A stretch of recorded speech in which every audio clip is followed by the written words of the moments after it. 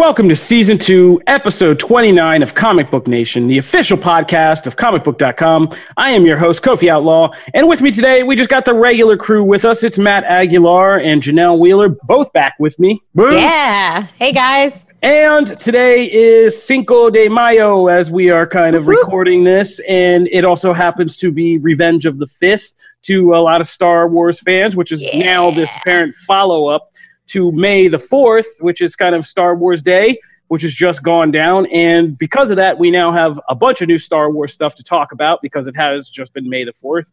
And then an exciting one it was. We got a bunch of new details about where the franchise is headed next, some much-needed confirmations. And the finale of Clone Wars has come, and we have a lot to talk about with that. But we're not just going to do Star Wars today. We got to, this is Comic Book Nation, so we got to talk about a WWE star who could be coming to the Marvel Cinematic Universe, making Matt's job a little more secure for 2020. Sylvester Stallone shocks the world with a casual drop that in one of our favorite cult movies could be coming back for a sequel. And we're going to talk about the finale of Westworld.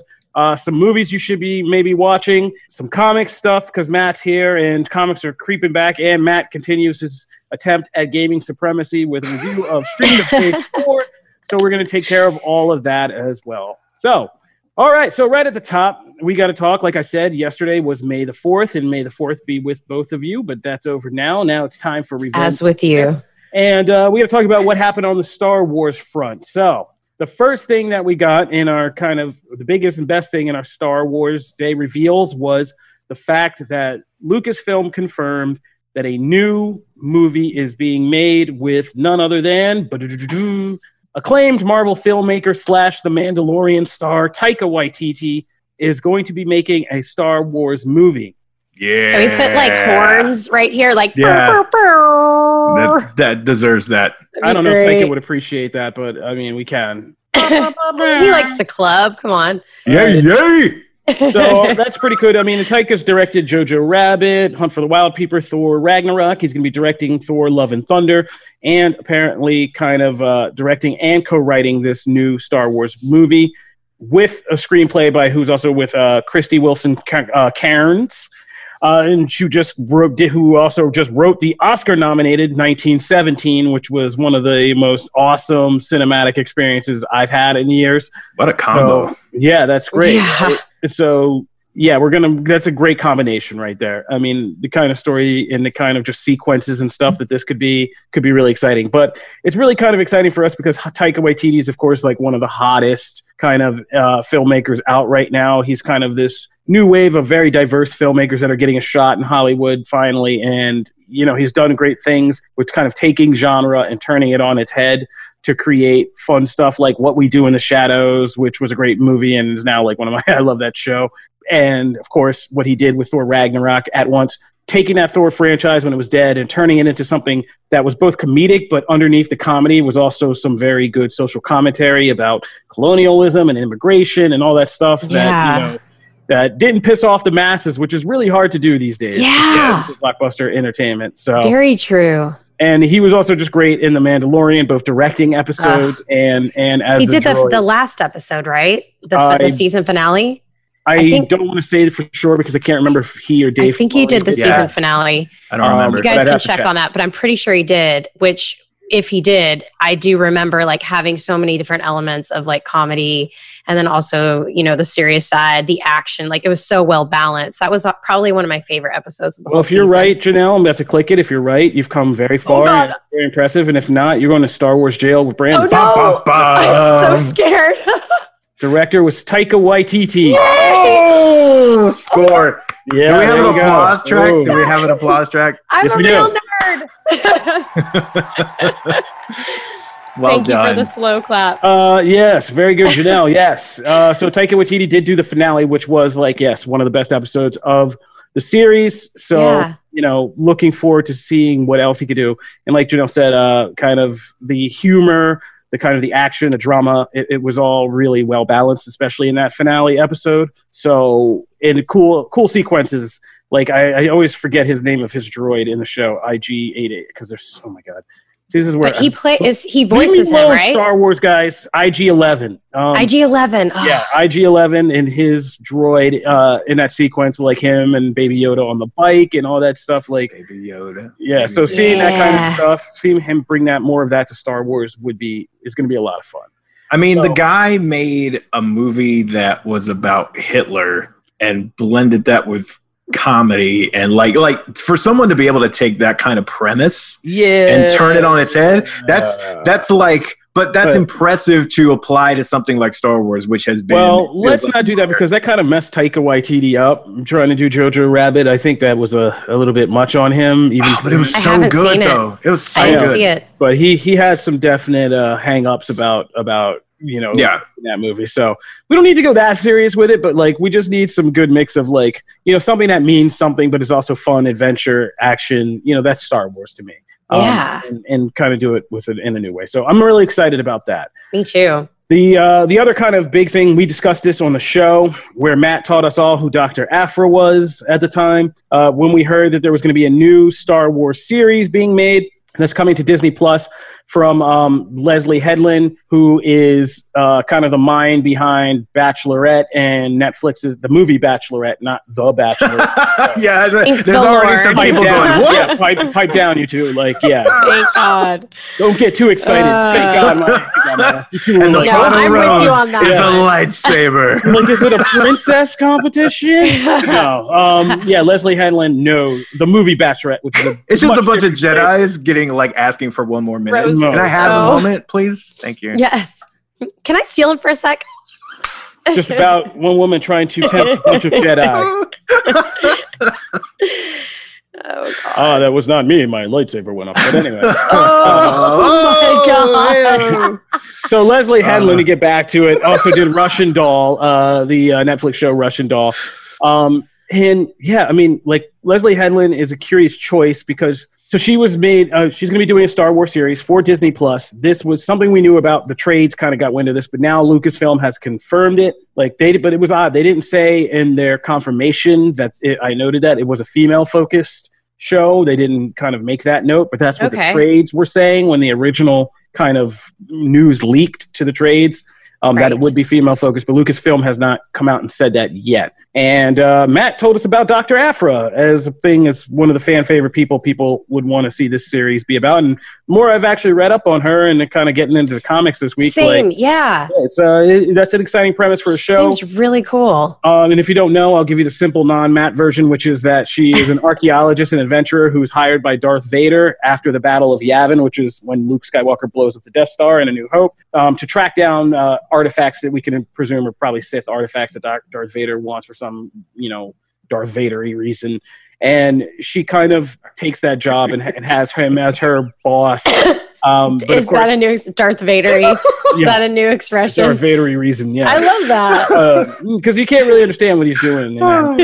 He's got his own ways of doing things. Let's talk about Clone Wars at the end of this. But yeah, so she runs afoul, and eventually her boss, she decides maybe working for the Sith isn't the greatest thing in the world. So then she's now an archaeologist adventurer on the run from Darth Vader, which is a tight spot to be in.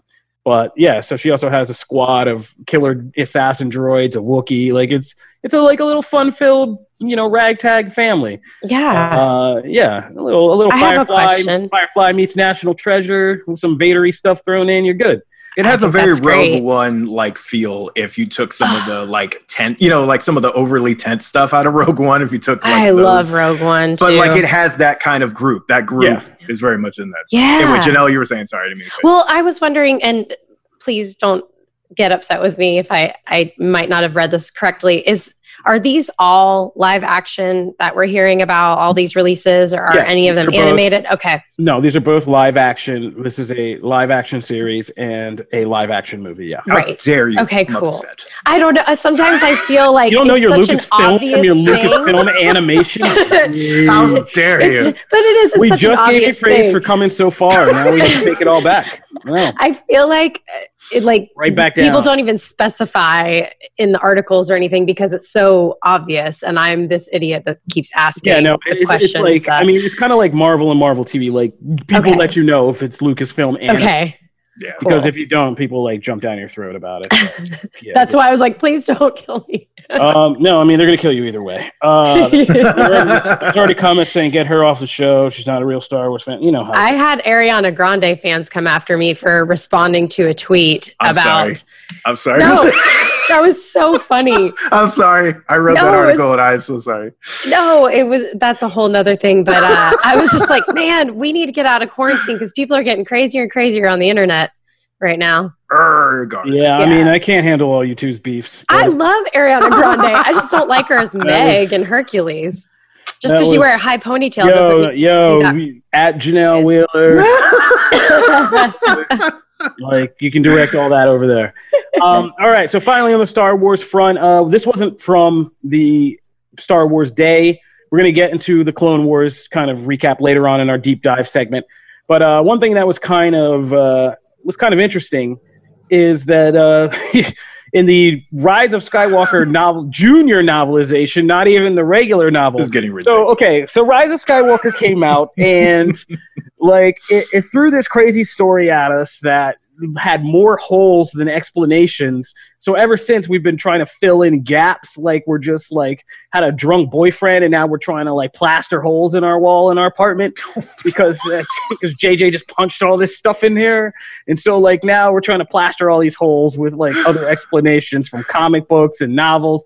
So there's been a whole campaign of reading to do just to fill in what the hell the Rise of Skywalker has been about. If you're just not keeping count, we've had the visual book had to fill in some gaps. Yep. The Rise of Kylo Ren had to fill in some gaps, that comic series. The official novel filled in a whole bunch of gaps that changed the entire movie around, like Palpatine's a clone now. Like, yeah, it was all this stuff. So now we're down to the junior novel, and we're still getting new Star Wars revelations out of that they didn't tell us in the movie. And this one is basically that the rule of two, the thing that has governed the Sith since the collapse of the Sith Empire, is apparently BS. They pulled a cruel. They were just being sarcastic with it, like the whole rule of two. It was all sarcasm, just to test people. But really, what it was it was kind of, they explained it away as saying basically that they went with the rule of two to fool the Jedi into thinking there's only two Sith when there could be many more, but to focus on like this idea of there only being two, right? Fooled you, gotcha.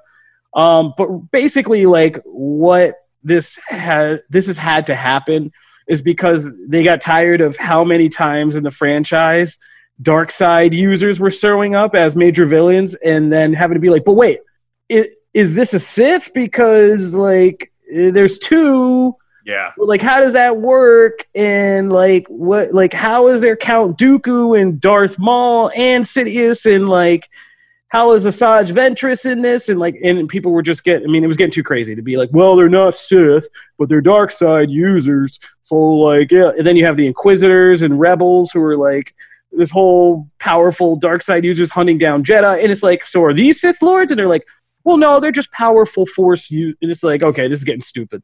I understand doing this, right? Because, yeah, of all the reasons you listed of like, this is essentially just make it easier on us to keep expanding this universe. And I have to jump through 9 hoops to get a new character in and just call them Sith. However, it is weird that like it gets dropped here. Like it's novels, right? Like it seems that's a pretty big thing to just drop in there. Like it would have made sense if it was in the Kylo Ren book or if it was in the regular novelization. Like those, it makes sense. But like here, just to slip it in seems really weird. That's a really big deal kind of reveal. I can tell you from like the site reaction we've had on the site, it is a big deal. People are just like, what? Like, what? Like, but this is Star Wars. I'm confused. I've read the article like 3 times over, and I'm for a novice, for someone who doesn't really know what's going on. We just put you on this pedestal. We were like, Janelle's come up. The TV, the movies, like I'm good, but when we start adding all the books and all the graphic novels, and it's just someone just shorthand it for us. Well, female Brandon Davis, I will explain this to you. Here we go. Wow. Hey, and I will listen and study. Shady. I will take notes. I will learn. We at least we're centering them all on one block now. Like we're getting them all centered on one block, an area of Nashville. So there we go. But here, okay. So here's how it breaks down. It is confusing, and I'm just messing with you, Janelle. Like, it is confusing. So here's Okay, so in the back of the day, so there's two sides to the Force, right? The Jedi are the good guys. The dark side users are called Sith, and they're the bad guys. Back in ancient times, they were basically two armies. The Jedi won the big war between them and basically eradicated the Sith. But one of them survived, and his name was Darth Bane. Don't actually be confused with Batman Bane, but like, yes, I know. He basically instituted this rule called the Rule of Two, which was because the Sith are all kind of evildoers and schemers and stuff. He felt that the reason their empire collapsed is because they kept screwing each other over and tripping each other up by trying to get power from one another. So basically, he said there should only be two. There's a master and an apprentice, right? And there should only be, at any given time, there should only be two. And now we stick to the shadows and we don't like make ourselves known. And there's a master and there's an apprentice. And the master is really the mastermind. I always knew the master apprentice. I just didn't realize it was a rule. Like it was like the Rule of Two. Yeah, I didn't understand that. And so that kind of has been the rule in governing the franchise. But as Star Wars has gotten bigger, and there's had to be more kind of novels and cartoons and comics, of course, all these stories needed new villains to fight and stuff like that. So you needed a bunch of red lightsabers to go with the green and the blues and the purples and all that stuff. And so each time there was a new kind of red lightsaber person, we had to have this conversation about, well, how does this fit the Rule of Two? Because if your Star Wars Rebels is an animated series that takes place before when Luke Skywalker's like a little boy, and so there's Darth Sidious, Palpatine, and Darth Vader, those are two. So how is there this whole squad of people called Inquisitors who are Jedi hunters with red lightsabers and use the dark side of the Force? So what are they considered? And it was just becoming this increasingly annoying conversation until in a junior novel, they've now kind of gone back. Also, can we establish that I understand the whole like the idea of them being in the shadows and like hiding from the Jedi so that the Jedi are never really sure where the attacks are coming from and stuff. That all is fine. However, how stupid do you have to be if you're like an entire Jedi enforcement force to not know that there are more than two? Can we just this reveal also makes the Jedi look like completely incompetent protectors? Even more, because you have to remember, like throughout the prequel trilogy, they're not convinced that the Sith are bad. Yes, exactly. So there's all these people running around. Like it exists everywhere else. Like the Marvel has the Hand and like other things, shadowy organizations Voldemort. that you know are around and are manipulating things, but you can't pin them. That I get. This says, oh no, we don't believe there are more than two out there. And it's like, how dense are you? There's so many Jedi. The thing that's crazy is the Rule of Two is known, like, because they say it in the Phantom Menace, but there's never been a real good explanation as to why the Jedi even know this at all. Yeah. Because they eliminated the Sith and are thought like Sith Masters were gone until Sidious revealed that, he was still around. And so it's kind of this thing I wrote about in this article called things that this High Republic thing that they're launching this summer, Star Wars in the books, which takes place like 100 years or 50 years before the prequels. Yeah. Like one of the things they got to explore is how did this whole thing with the Sith get muddled up? Like, because Darth Bane was like 1,000 years before that. So the Sith have still been surviving all that time. Yeah. And doing stuff until you get to Darth Sidious, and he got trained by Darth Plagueis, who got trained by somebody, and so like they are around through the High Republic. So how is it that like we get to the time of Anakin Skywalker and everybody's still like, no Sith, we don't even gotta be worried about that. Like it just makes Yoda and the most of the Jedi we're supposed to love look increasingly bad. Yeah, because they look like they're incompetent. And also, can we address that the names were so much cooler back then? Because we got Plagueis and Sidious, and then we get Palpatine and like who? Those are rent-a-Sith. Like that's terrible. Vader brought like justice back, but like that's ridiculous, man. Costco. So, anyway. Are you guys not satisfied with this? With the answer to the Rule of Two? I think, the continuity, Star Wars, I now, part of my living is trying to explain that Star Wars continuity is a mess to people. And they're just kind of making up as they go along. That's why it's good to just kind of be like me and just like it for what's in front of, right? Like just kind I'm of not buy into the co-signing world that. that you're currently watching. I'm not co-signing any of that, but Okay. yes, maybe. I perhaps. think it's. No, I think it is good to be Janelle. Well, I really do buy into whatever I'm watching. Like Yeah, no, it is, I'm not if you as keep Star Wars critical simple, of like, yeah. If you yeah. keep Star Wars simple, it's okay. Okay. I think what this does do though is this very much like with that new High Republic series, they can really, like Kofi said, start to kind of untangle some of this mess and give themselves a clean slate a little bit. Such a good way to put it. If they do it right, because it needs it, because this is a mess. Like this has become trying to explain Cable's backstory to people. Like this has become that messy, and it's, you know, every conversation goes, well, you got to start here. And every time you got to start a conversation with like, well, so here's what the writers wanted to do. That's a bad sign. Like you always have to start with like explaining like what happened behind the scenes before you get to the actual meat. And that Got it. they could totally do it. I think in this case, your approach actually is probably makes for a more enjoyable experience because you're not constantly like seeing all the holes. I'm a consumer of the movies. Like obvious. I grew up on the movies. Really, I'm gonna tell you why later, but like, yeah, I'm sorry for you if that's the truth to everybody out there, Star Wars, because yeah, Clone Wars and all that stuff, like it makes Also very good though. Yeah. So I'm actually really excited to start that because you're just so passionate about it that I'm really pumped. Thanks. But we're gonna move on from Star Wars for right now. We'll be back. But Matt is very excited. He's hopping with joy over here. He wants to talk about something. WWE star coming to the MCU. Matt, tell everybody. I'm very excited. Why? Because in addition to Becky Lynch making her like not acting debut, but essentially being in another big show in Billions on Showtime this past weekend, someone is reporting. We're getting reports. This is not official, but we are getting reports that Becky Lynch has been cast in a new Marvel movie. We have no idea what the Marvel movie is. We have no idea what the role like on me, not the movies, or like how big it is. You know, we don't know if this is gonna I imagine this is not a lead role, but who knows? Maybe it is. It could just be like an appearance type thing. Kind of thinking like, you know, Gina Carano type character in Mandalorian. Maybe be like a warrior, like in or something like that.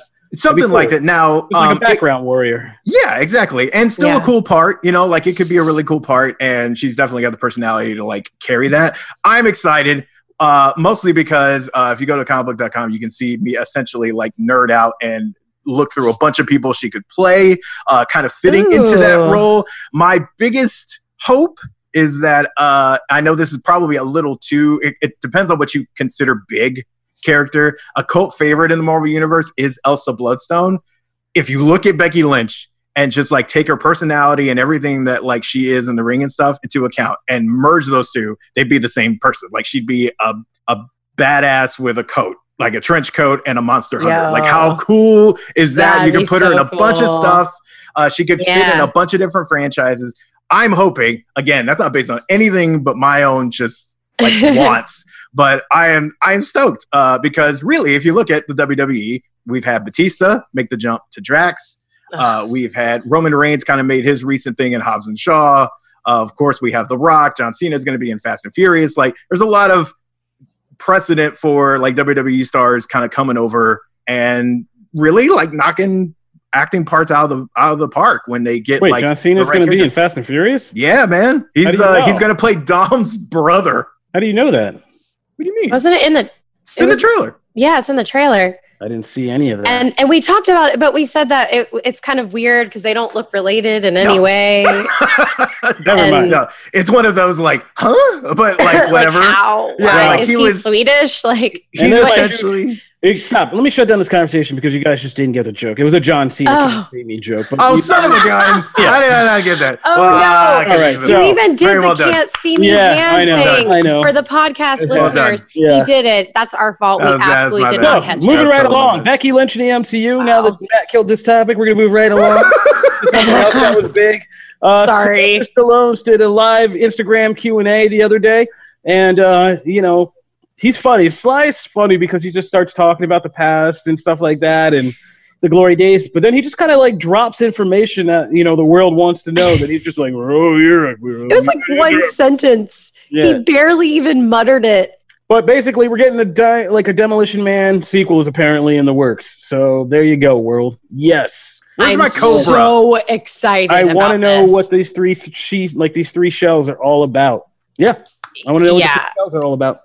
It just looks so cool. If you don't know that, you weren't alive in the 90s and didn't respect Demolition. I acknowledge that one. That was good. I remember sneaking and watching that movie. I missed the Cena one, but I picked that one up. I just want to know. Demolition Man is known for two things: rat burgers and the three shells. Can I just get Where Is My Cobra remake? That was rumored so long ago, and he's been working on that. It seems like the same amount of time he's been working on this.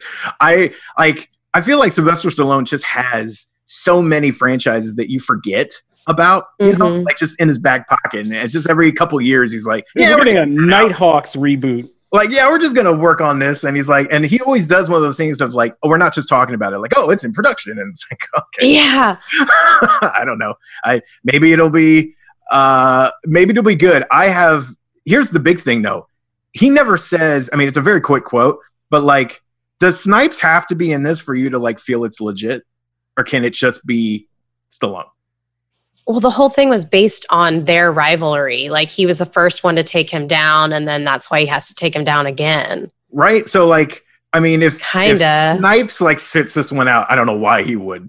I hope he doesn't. We need some Snipes. Right. It just has to. All I'm saying is I hear what you're saying, but I don't think a lot of people today qualify Wesley Snipes and the word necessary together. That's true. Unless you're talking about Blade. Yeah. I Seems mean, like everybody even that we've moved on from. So can I get a Passenger 57 remake? I always been. That's a good movie. I love that movie. I mean, I would love to see them together again, but you're right. I think it could live on, you know, with a different villain. Yeah, Just depends on what the story, you know, what they're rocking. I mean, it would be good to see him back again. I mean, it'd be funny to see him old as hell doing this, but that would be more funny if it was tongue in cheek like that with some good action than trying to recast or do son of whatever. I don't know. But I mean, Demolition Man could be coming. That's great. That is one of the most fun kind of cult classic 90s movies where you tell people like the combination, you say it out loud now and you're just like, what? It's like Sylvester Stallone, oh my gosh, Wesley Snipes and Sandra Bullock with Dennis Leary as also like a major character. It was nuts. I'm probably going to watch this. I need to see if it's streaming anywhere during quarantine. The concept of it was just nuts. It was just like, so fun. Guys in near apocalyptic future have like a criminal cop thing. They get frozen. They wake up in the distant future and they go at it again because they're like cavemen. It was just funny. Like the 90s imagination. But like the cops don't know how to defend because there's no crime left in the world. So the police officers won't handle anything.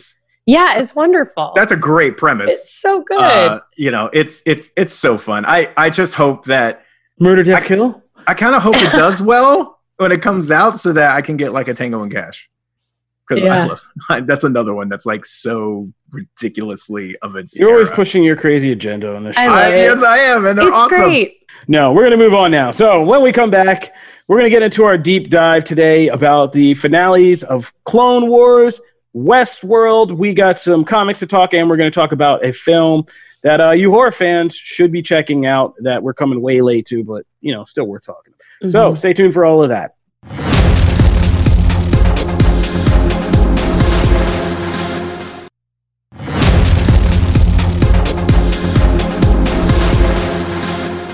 Okie dokie smoky. So, starting right here, we'll talk about Westworld first, just because, let's bore the people. We're just coming off some excitement, so let's do something a little down. So Westworld ended season 3 with a very long episode that I fell asleep to at first. I had to wake up the next day and finish because it was... I found a lot of the season, to be honest. I didn't really enjoy Westworld season 3. I found it boring. I can agree with you on that. I even put in the show notes, is this show still worth watching? Was like our main kind of question for this segment.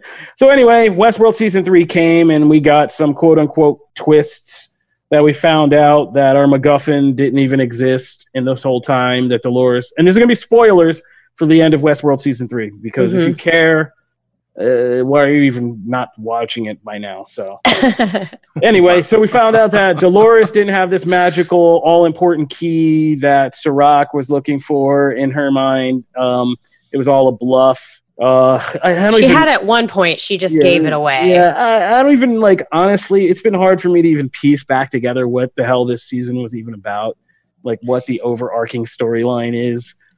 Basically, well, yeah, because they undermined basically the whole thing at the end of this one episode.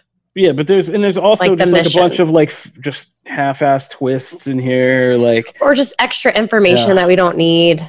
Yeah. So anyway, Serac was building this big AI thing that calculated data about everything, so he could control humanity, kind of like the hosts were controlled in the park. And that was the whole connection. That since the beginning of the show, he was using Westworld as a way of perfecting a method of gathering data on people for this big AI system he built that gathered data on everybody in the world, so it could control the world and keep it from humanity from falling over the precipice by controlling, how people's futures went.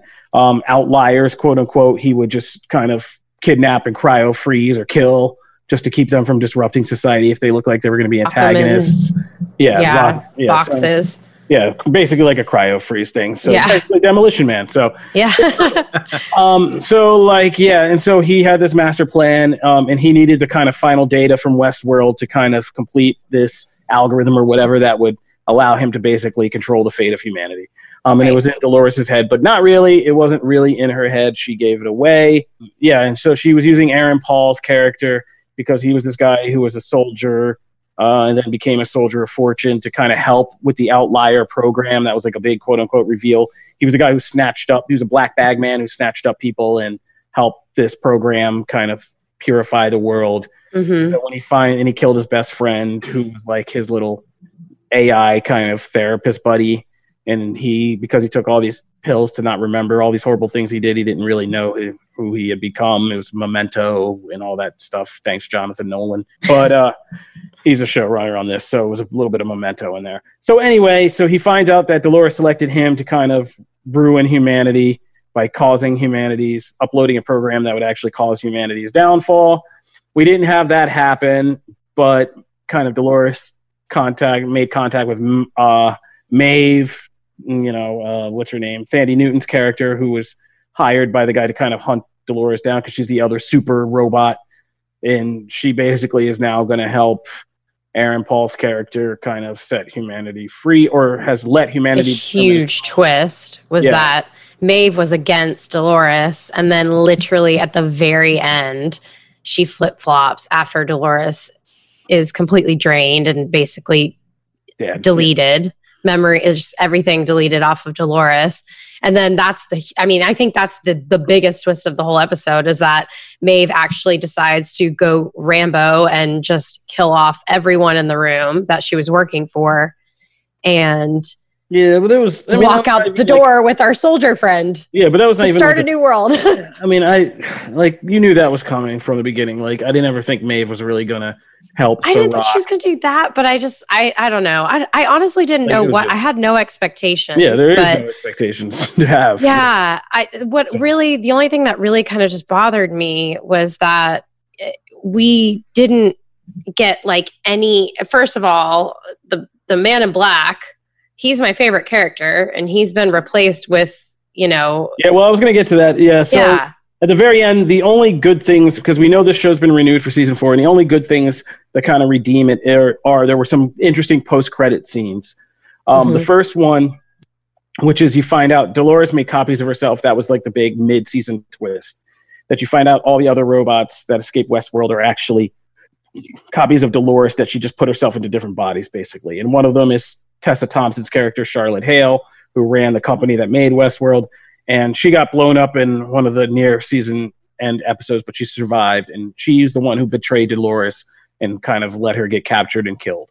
So we find out in the finale, the Man in Black, William, the guy who founded Delos and helped build Westworld, Ed Harris's character comes, and he's trying to stop because he realizes that that Dolores is still out there making more robots, and he wants to stop them, but they kill him. And replace him with his own robot copy. And you see the factory in the basement of the company's startup. And basically what this version of Dolores, who is Charlotte, is going to do is basically manufacture her own copies. She's going to replace everybody in the world with robots.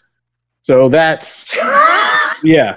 I thought the whole thing was going to be from the beginning, Yes. like from season 1, I thought. Yeah. But I'm so upset. I hope we don't lose Vincent because he is so great. He's dead AF. That dude's dead AF. That was like a one-off villain role. He's gone. Yeah. Vincent Cassel's stuck with this. He was just so good on the show. Yeah, he was a great villain, and he had a really just stupid ending. So yep, I agree. It was such a cop-out. Oh, that was the other twist. You find out he's not really a man. This charismatic villain guy is not really a guy. He was the AI program using him as a puppet. Mm-hmm. Just telling him what to do. But I think that he like elects to follow. Like he like truly believes as a human. Well, it showed that he was crazy at the end. He thought it was his brother, like that he had preserved like everything about his brother in there. So he thought that his dead brother was talking to him and he was just a nutcase. But, right. Like, yeah. So and then the Bernard like cliffhanger. Post-credit scene is that Bernard went to like robot heaven to go, because that's where Maeve is trying to get, where she sent like her daughter and stuff, was his digital heaven basically, and he's been trying to get there. And so he goes in and he puts on this headset and he says he's going to go check out robot heaven and find a way there. And so the last post-credit scene is he wakes up in the hotel room where he put it on his head, but it looks like an insane amount of time has passed because it's covered in dust and it sounds almost like there's like bombs or something going off outside. It sounds like it's a very different world that he came back to and that he's been gone for a very long time. Because Bernard's, of course, a robot. So he's been just out of commission for who knows how long.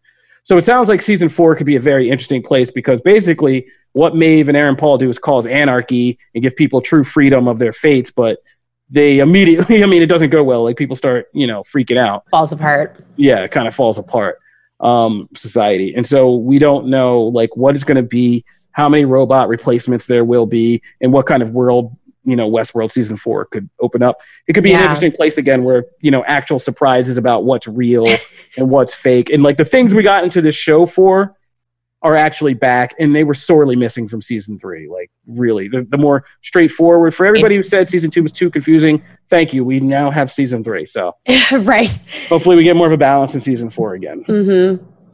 So that was Westworld. All right, moving along from that, let's talk Clone Wars. So this is going to be major spoilers for the end of Star Wars Clone Wars. Clone Wars came to an end, and even though like we knew where this show was going, obviously we knew, it still has not like kind of lessened the power of these last episodes. And even though some people have some kind of arguments about the pacing of this last season, there are about 12 episodes and there were 3 arcs.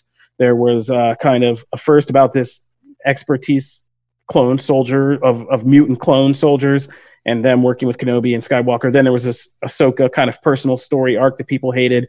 And then this was the big finale arc, was the kind of Revenge of the Sith interquel story about Ahsoka and Darth Maul and Order 66 and all that stuff. So this final episode picks up where the last 2 episodes are when Ahsoka has kind of dueled Darth Maul. She won, she captured him, and she was assigned to take him back to the Jedi Council on Coruscant right before the events of Revenge of the Sith happened. And so she has like one final meeting with Anakin and Obi-Wan before she went to kind of capture Darth Maul. And when she comes back, she talks to Yoda, and they did a great splice together from an exact scene from Revenge of the Sith, where the Jedi Council's talking about beginning to figure out that Palpatine is a Sith Lord. And that's when Mace Windu is like, I'm going to go confront this dude. And like Ahsoka walks in like right after that. And she kind of has this moment because Darth Maul told her that Anakin Skywalker was going to be turned, but she didn't believe him. So she didn't tell Yoda like what she heard. And so like that was like this big kind of moment of fate that like things could have gone the other way. And so she takes Darth Maul and she's going back to the Jedi Council on Coruscant, the home world where Anakin lives and the Jedi Temple is. And then Order 66 happens. But because Darth Maul told her that Sidious's plan was about to go down, and that everything in the galaxy was going to change, she feels the moment where Anakin kills Mace Windu, her master kills Mace Windu and turns to the dark side. And so she has a moment, like a second heads up she needs to survive getting killed in Order 66. And so the penultimate episode was her escaping into the ship. She's on a Star Destroyer. and she frees Darth Maul, and she frees Clone Trooper Rex, who's like the main clone trooper in Clone Wars, the good guy, and we know he survives into Rebels, and because he lives in hiding. He didn't get brainwashed by Order 66, so we figured out all that. So this last episode was just how did they get off this Star Destroyer and escape, and like what that all was about. So it was pretty straightforward. It was just a nice action-packed episode of two people trying to escape a Star Destroyer, while Darth Maul kind of just wrecks it and has this awesome like Rogue One Vader sequences where he just is walking through a starship, like murdering clone troopers using the Force. He doesn't even have a lightsaber. So he's just like crushing them and choking them and like slamming things into them. It is so awesome. And he walks in the engine room and just uses the Force and just rips out the hyperspace drives while they're in hyperspace. Oh my gosh. And they get pulled into a moon and they crash land. And so there's this awesome like Ahsoka crash. And some of the best sequences in Clone Wars are Ahsoka, like aerial stuff when things are like, when ships are crashing, like how she just like hops from thing to thing to thing and then like gets back to the ground. So there's this awesome sequence of the ship crashing and her like and Rex surviving and barely making it. But then we get to this big thing that has gotten people like and has nailed like Star Wars fans right in the feels, which is it ends in this epilogue where they're on the ground and they've crashed and they survive. Darth Maul escapes on a shuttle to go do whatever he's going to do in Solo and Rebels and all that other stuff. But Ahsoka she managed her own clone trooper division called the 501st, and that's who she was on the ship with, who turned against her. And so she and Rex like create this grave site where they bury them all with these sticks in their helmets. Aww. Yeah, and she's just like watching it, and they like fly away because they have to repair the one shuttle that's like left on the ship, and they fly away. And so they fly away to go into hiding, and that's like the end of their story. But then there's an epilogue that cuts to years later, presumably, because it's all like snow covered, the ship's buried, the graves are all kind of like iced over and stuff. And Darth Vader finally tracks down the ship, and you just see him walk out into the snow. And when Ahsoka left, she had her lightsaber that Anakin had given her in her hand, and she's holding it, and she decides that she didn't want to be a Jedi anymore, so she drops it in the snow and walks away. And Darth Vader, or she drops it on the ground and walks away, and Darth Vader senses it, and he picks it up out of the snow, and he kind of ignites it, and there's this awesome shot of him like in front of the graves just holding it, and it's a blue lightsaber, and like it's just him kind of holding a blue lightsaber and looking at it. And then he hears a bird cry overhead, and this is where you had to be like really watching. This is where it gets Star Wars on you, and we lose Janelle. So like there's a bird circling overhead, and he looks up, and he's just kind of staring at it, and then he just like puts down the lightsaber, and he kind of walks away. And that's like the end shot is this awesome shot of a clone trooper's helmet like cracked and in the snow, and it's just like his reflection as it fades away after he walks far enough away. And I'm literally Googling images of this because you're being so descriptive, and I'm like, I have to see this artwork. And it's all quiet. It's like, it's a very quiet episode at the end. There's like no music. It's just like sounds. Wow. Like it's really great. It's like very meditative. And the bird is a symbol of the daughter, who is this, the entity of the light side of the Force, who saved Ahsoka's life in this key story arc from Clone Wars, that when Anakin found out the prediction that he could become Darth Vader for the first time. And like it's basically became her symbol. So the bird is always like a symbol of her and the light side of the Force. And so like Anakin, it's just like this moment where Vader is kind of like remembering for a second like who he is or like who he was. And then he just is kind of like F it, and then he like kind of extinguishes it, and he walks off into like the snow. And so like it was great. And I set that all up to say Clone Wars is by far, now that it's done, the greatest Star Wars story in the whole series. Like hands down none. I watched the first movie that started it again, like immediately after the ending. Yeah. And like, yeah, when Anakin first meets Ahsoka as a little girl and they first becomes her Padawan. And like, yeah, this series is just the greatest Star Wars story ever told. I have goosebumps. I got it. Like, everybody. Look, I can't argue with you because I have been in and out. Like I've been in and out. Like I watched some of the Clone Wars and I would come back, and then like Rebels caught me, and then I would kind of be in and out. But every time someone describes it, like they'll describe an episode, and half the time it's you. Like half the time it's Kofi, because like he'll talk about an episode. I'm like, oh my god, I need to like go watch that right now. So like all these people will describe these, and it's such a amazing thing to like watch a character grow and evolve, and like they really did that with Ahsoka. Like it's amazing to see like where the character. With Ahsoka. They did that with. I mean, going back and watching the early episodes, like Anakin Skywalker. Like this series is the only one that really makes you like understand like why Anakin Skywalker was the man. like why everybody thought he was going to be like the greatest Jedi ever, why he was a hero of this war, but also why he had these kind of really underlying dark side, tendencies that eventually do come out as Vader. And it did a great job of just doing that, like in both those characters together. And like, Clone Wars is just next levels. And just seeing what they did with Maul, like talk about a character getting their due, like finally getting their due. Like after everyone saw the cool design and the cool saber, and then it was like, oh, he's dead. And and the comics did that a little bit. Like there's some really cool comics that have Maul in them, but like this was like really gave that character his due, and like finally like, no, this is what the character could be. Yeah, and they did a great job. And Sam Witwer, the voice of Maul, did a fantastic job of making that character so much more interesting over Clone Wars. The battles, the duels, like there are just so many that are just so great. And like, it's all on Disney Plus now.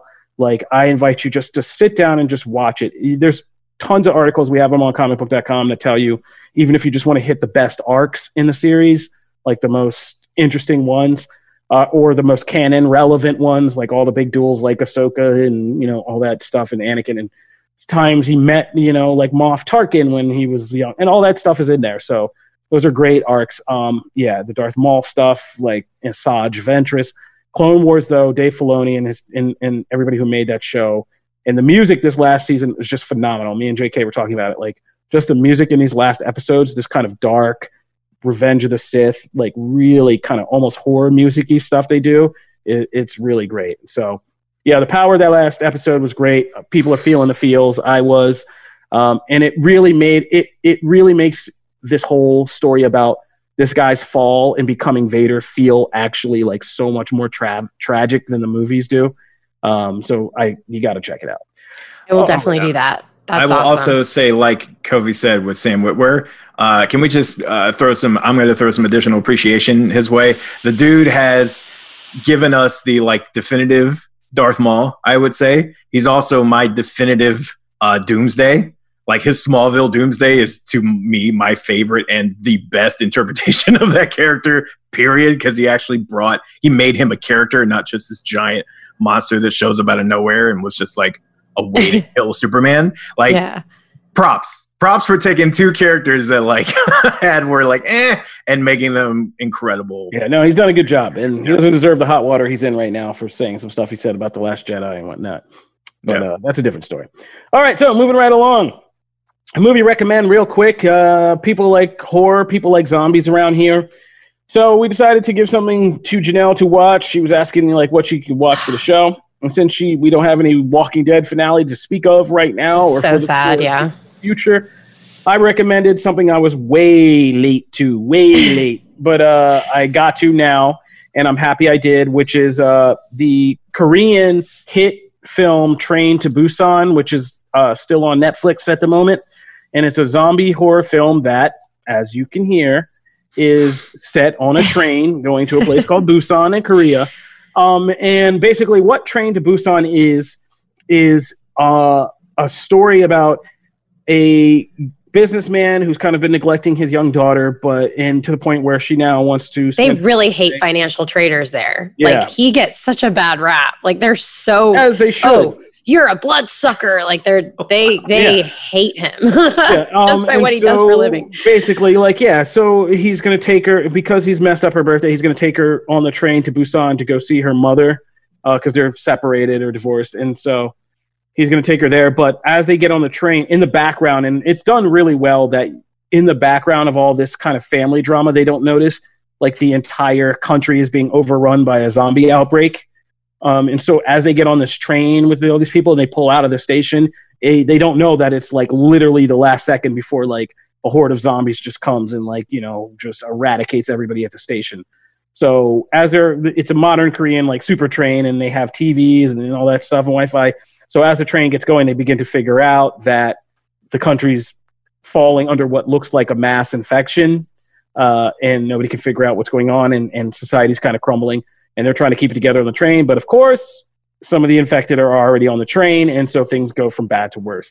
And the reason that it came out in 2016, so it's not a new movie. Like I said, I was way late to it. I had heard about it, but I never checked it out because I mean, K-horror was kind of still. This was one of the big breakout hits, and K-horror is now getting a lot of attention as Hollywood looks to come and steal from it and make a bunch of remakes and do all that stuff. And this has been one that's been talked about for some time. It hasn't happened yet, but it's been talked about.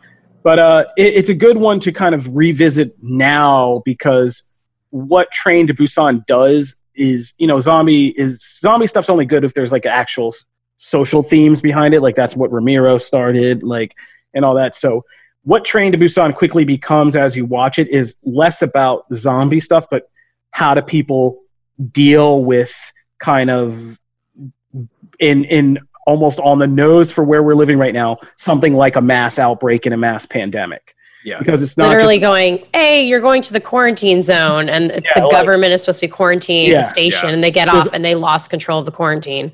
Yeah, there's all this stuff about like quarantines, government, and because it's Korea, there's also themes about like government transparency and lies. Oh yeah, on the news they're like, we don't believe you're in any immediate danger. Yeah, and it's like all that stuff about like downplaying how bad the problem is, people's inability to kind of accept that this is the new status quo, that society is gone and like we're now in survival mode and quarantine mode.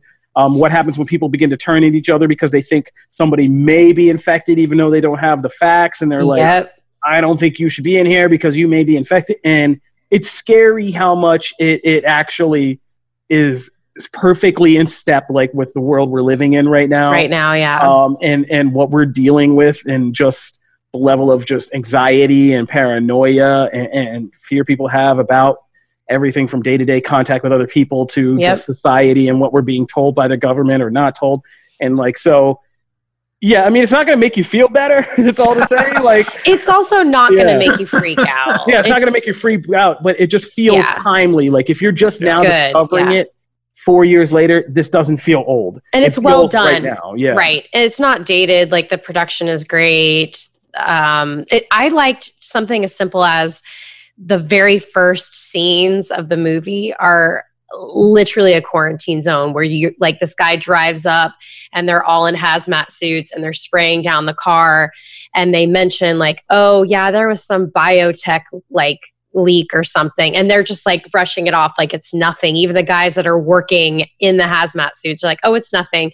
And then it's really cool because a deer gets hit in the first scenes, and it's a zombie deer. And we're living in a time of zombie deers. Like you guys know this, right? It gets hit, it dies, and then like the scene comes back to life.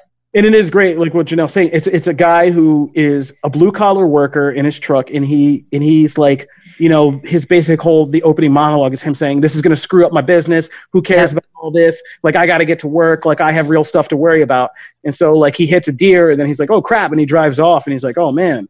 And then the deer, like, does this crazy, like, jerky, like, gets back up. So funny. That's the chronic wasting disease with the deer. I mean, we literally have zombie deers, and people are still eating them right now in the real world. Like, and so, like, basically, like, it gets back up. And so that's kind of sets the tone. And that's what it's really about, because the villain of the film is this guy who turns out to be like he doesn't care about anybody else's well-being or anything. He's just trying to do whatever he has to do to take care of himself and screw everybody else and like, and like that. And so it's more about how society holds together or not in these extreme situations.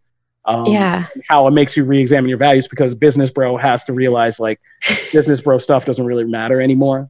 And the walkers that's The Walking Dead. The zombies are really cool. Like they're frightening. Yeah, some of the Walking Dead. What kind? They're 28 days later, like fast. Yeah, they're fast. They're aggressive. Fast I love like not like you're gone for 2 minutes and like it's like they're so good at that like twisting, like contorting, like it's just it's very well done. We're very well acted. And it's like also like Snowpiercer, which is also from a Korean director, but like. There's a blessed simplicity. Like we have to go from car A to car B, and there's no way to do that except go through car C, which is full of zombies. And how are we getting through car C? And like, that's where I am right now. Oh my gosh, that's so great. So Train to Busan's good to check out. I'm not gonna take too much time up, but check that out if you're looking for something that is a great horror movie that actually says something that actually speaks to today. Right. And so, Matt, Streets of Rage, talking about real life stuff. You've been talking about the scene outside your grocery store or Home Depot. What are you talking about? Talking about Streets of Rage 4, the sequel to the hit Sega Genesis series that, gosh, that kind of defined, like if you say 90s, you think Streets of Rage. And this one is... I think Final Fight, dog. Well, Final Fight 2. Final Fight 2, yes, absolutely. Streets of Rage, though, this one is a, like, not, I wouldn't say budget. I would say perfectly priced, like $25 game. So it's not a full $60 game. It's perfect for that traditional beat 'em up style, which this brings back. It's very much the game you remember. They streamlined some special moves and everything feels really crisp. So it has like modern mechanics, but it is still like you're picking up crowbars, you're picking up giant turkeys laying on the ground, you're picking up apples and like getting health, and you're throwing knives and tasers and stuff like that. It's very much that classic style. What I will say is it's absolutely gorgeous. Like if you've seen screenshots of this game, it looks like a comic book. Yeah, it's it looks so like a pretty. cartoon, like a straight up animated cartoon come to life. Like those old games look extremely dated, especially because of the sprites used and stuff like that. Right. This, and what's great is that you can unlock in this game the old characters from like all the other games, and they're done in their sprite pixel-based, they're pixel-based versions. That's really cool. You have these like crazy, awesome looking characters in the new one, and then you have fighting right next to you the straight up old pixel blocky characters from I love that. Yeah, it's cool. It very much feels like a love letter to fans of the original. There's actually a couple different instances where you have to do something very specific. You essentially have to take like a taser, and there's arcade units spread out through certain levels. If you take a taser to the arcade unit, you are entered into a retro level from the original game. That's pretty bomb. And so you play through that. You only get one life. So if you die anywhere in there, you're sent right back out to the regular world, and then you can't like complete it until like you try again through the next playthrough. But it's stuff like that. There's characters from the original game that you can unlock. It touches on the story, which there was a very light story about like Organization X, and this one is like Organization Y. I mean, it's not gonna break your brain. It's not Westworld. It's not gonna break your brain on story and stuff. But it's very like, it's perfectly priced.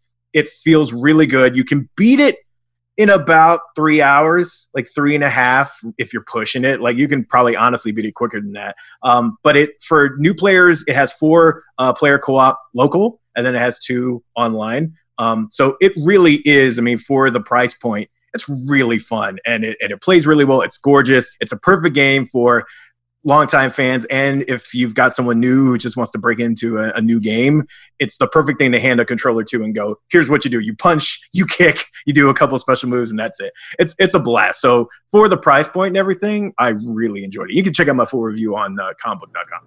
All right. Now close us out with comics, because we got to get out of here. Yeah, so first thing real quick before we get into new comics, me and Janelle have been talking about, where we did the Doctor Strange list, and she's working her way through there. We'll have an update next time on like her status there. But we're going to start kind of doing like showing these lists. We've gotten a lot of requests to like put the list somewhere so that people can kind of follow along and kind of dive in with us. So we're going to start doing other characters. So if you've got a recommendation, if you want to see Captain America, for instance, or Iron Man, or some of the characters that, D-list characters that I love, if you want to see like deep dives on those characters, all of it, let us know, hit us up, use the comic book Nation hashtag, or just hit us up on our personal accounts. But let us know what characters you'd like to see, and we'll definitely kind of keep those in the flow. But real quick on comics. So we're finally getting new comics. This Wednesday, we're going to get DC is going to be the really only one doing regular like releases, both physical and digitally. So you'll be able to get a handful of titles. They're holding back some. So like the next issue of Batman's not coming till June, but you are going to be able to get a few books. So Batman and the Outsiders, number 12, Flash, number 753, Green Lantern, season 2, number 3, Hawkman 24, Joker, Harley, Criminal Sanity, number 4, Lost Carnival, which is part of their new, I always call it DC Inc. It's not that anymore, but it's essentially their like YA line of graphic novels. They've been spectacular. So this one focuses on Nightwing. We also have My Video Game Ate My Homework, which is another in that line. And then we have Young Justice Volume 1, which is the Brian Michael Bendis, very fun series. So you can get Volume 1. That's new books this week. updating for the rest of the month, though, we're going to actually get to a point where we have new books from all the publishers. So looks like everybody, let's see, we've got Image, Aftershock, Boom, IDW, Dark Horse, and Marvel will all be coming on the 20th. There is one publisher that is doing them on it might actually be Marvel, is doing them on the 27th. So they're bumping it out just another week. But most of the publishers are going to at least have one, if not a few books physically in stores and digitally on May 20th. So we will actually then really start getting like our normal. That's exciting. Books. Yeah, but DC right now is going to be kind of the books we get for over the next few weeks. So that is comics. Okay. Well, that'll do it for this edition of Comic Book Nation. I want to thank everybody for coming on and hanging out with us as we continue through this quarantine life segment of the show. Thank you to Janelle Wheeler. Thank you to Matthew Aguilar. That was because I didn't know what I was going to say next, but now thank you, Kofi. Welcome. That was a fake thank you. That was just, that was like a time. That was a stalling. That was a stalling. Thank you. Thank you. Professional podcaster. Yes. That was actually really great. It was smooth. Yeah, that's how I do it. Just got pleasantries. Pleasantries get you all out of all kinds of trouble. If you're just now getting into the show because you've been on lockdown and haven't had anything better to do, that's okay. We'd love to have you. We put up new episodes every Wednesday and Friday on comicbook.com, where you can subscribe to our RSS feed and get regular updates about the show. Or you should probably subscribe to us in your favorite podcast listening platforms. We're on iTunes, Spotify, Stitcher, Google Podcasts, Google Playlists, iHeartRadio. You can also find episodes of the show on the comicbook.com YouTube page. If you want to hit us up about any topics you want to see discussed, anything you want to talk to us about, or just any reactions you have to anything you heard in the show, you can always find us at the hashtag Comic Book Nation, or you can find me at Kofi Outlaw. You can find me at Janelle Wheeler, Twitch, and all the other socials. And you can find me at Matt Aguilar CB. That'll do it for this edition of the show. We're still not back in the office, but as I said, the offer still stands. We're going to do a major T-shirt giveaway when we get back into the office. We do them to people who leave 5-star reviews on iTunes. So when we get back to the office eventually after this pandemic, after we flatten this curve, we are going to go in. We're going to be reading a big, appreciative, long list of reviews and send a bunch of people some T-shirts. So go on iTunes, leave those 5-star reviews, and when we get back in, we can hopefully send you yours. Yeah. Thank you again for joining us on Comic Book Nation. We will be back every Wednesday, every Friday to hold you guys down during quarantine. See you then. Peace. Deuces.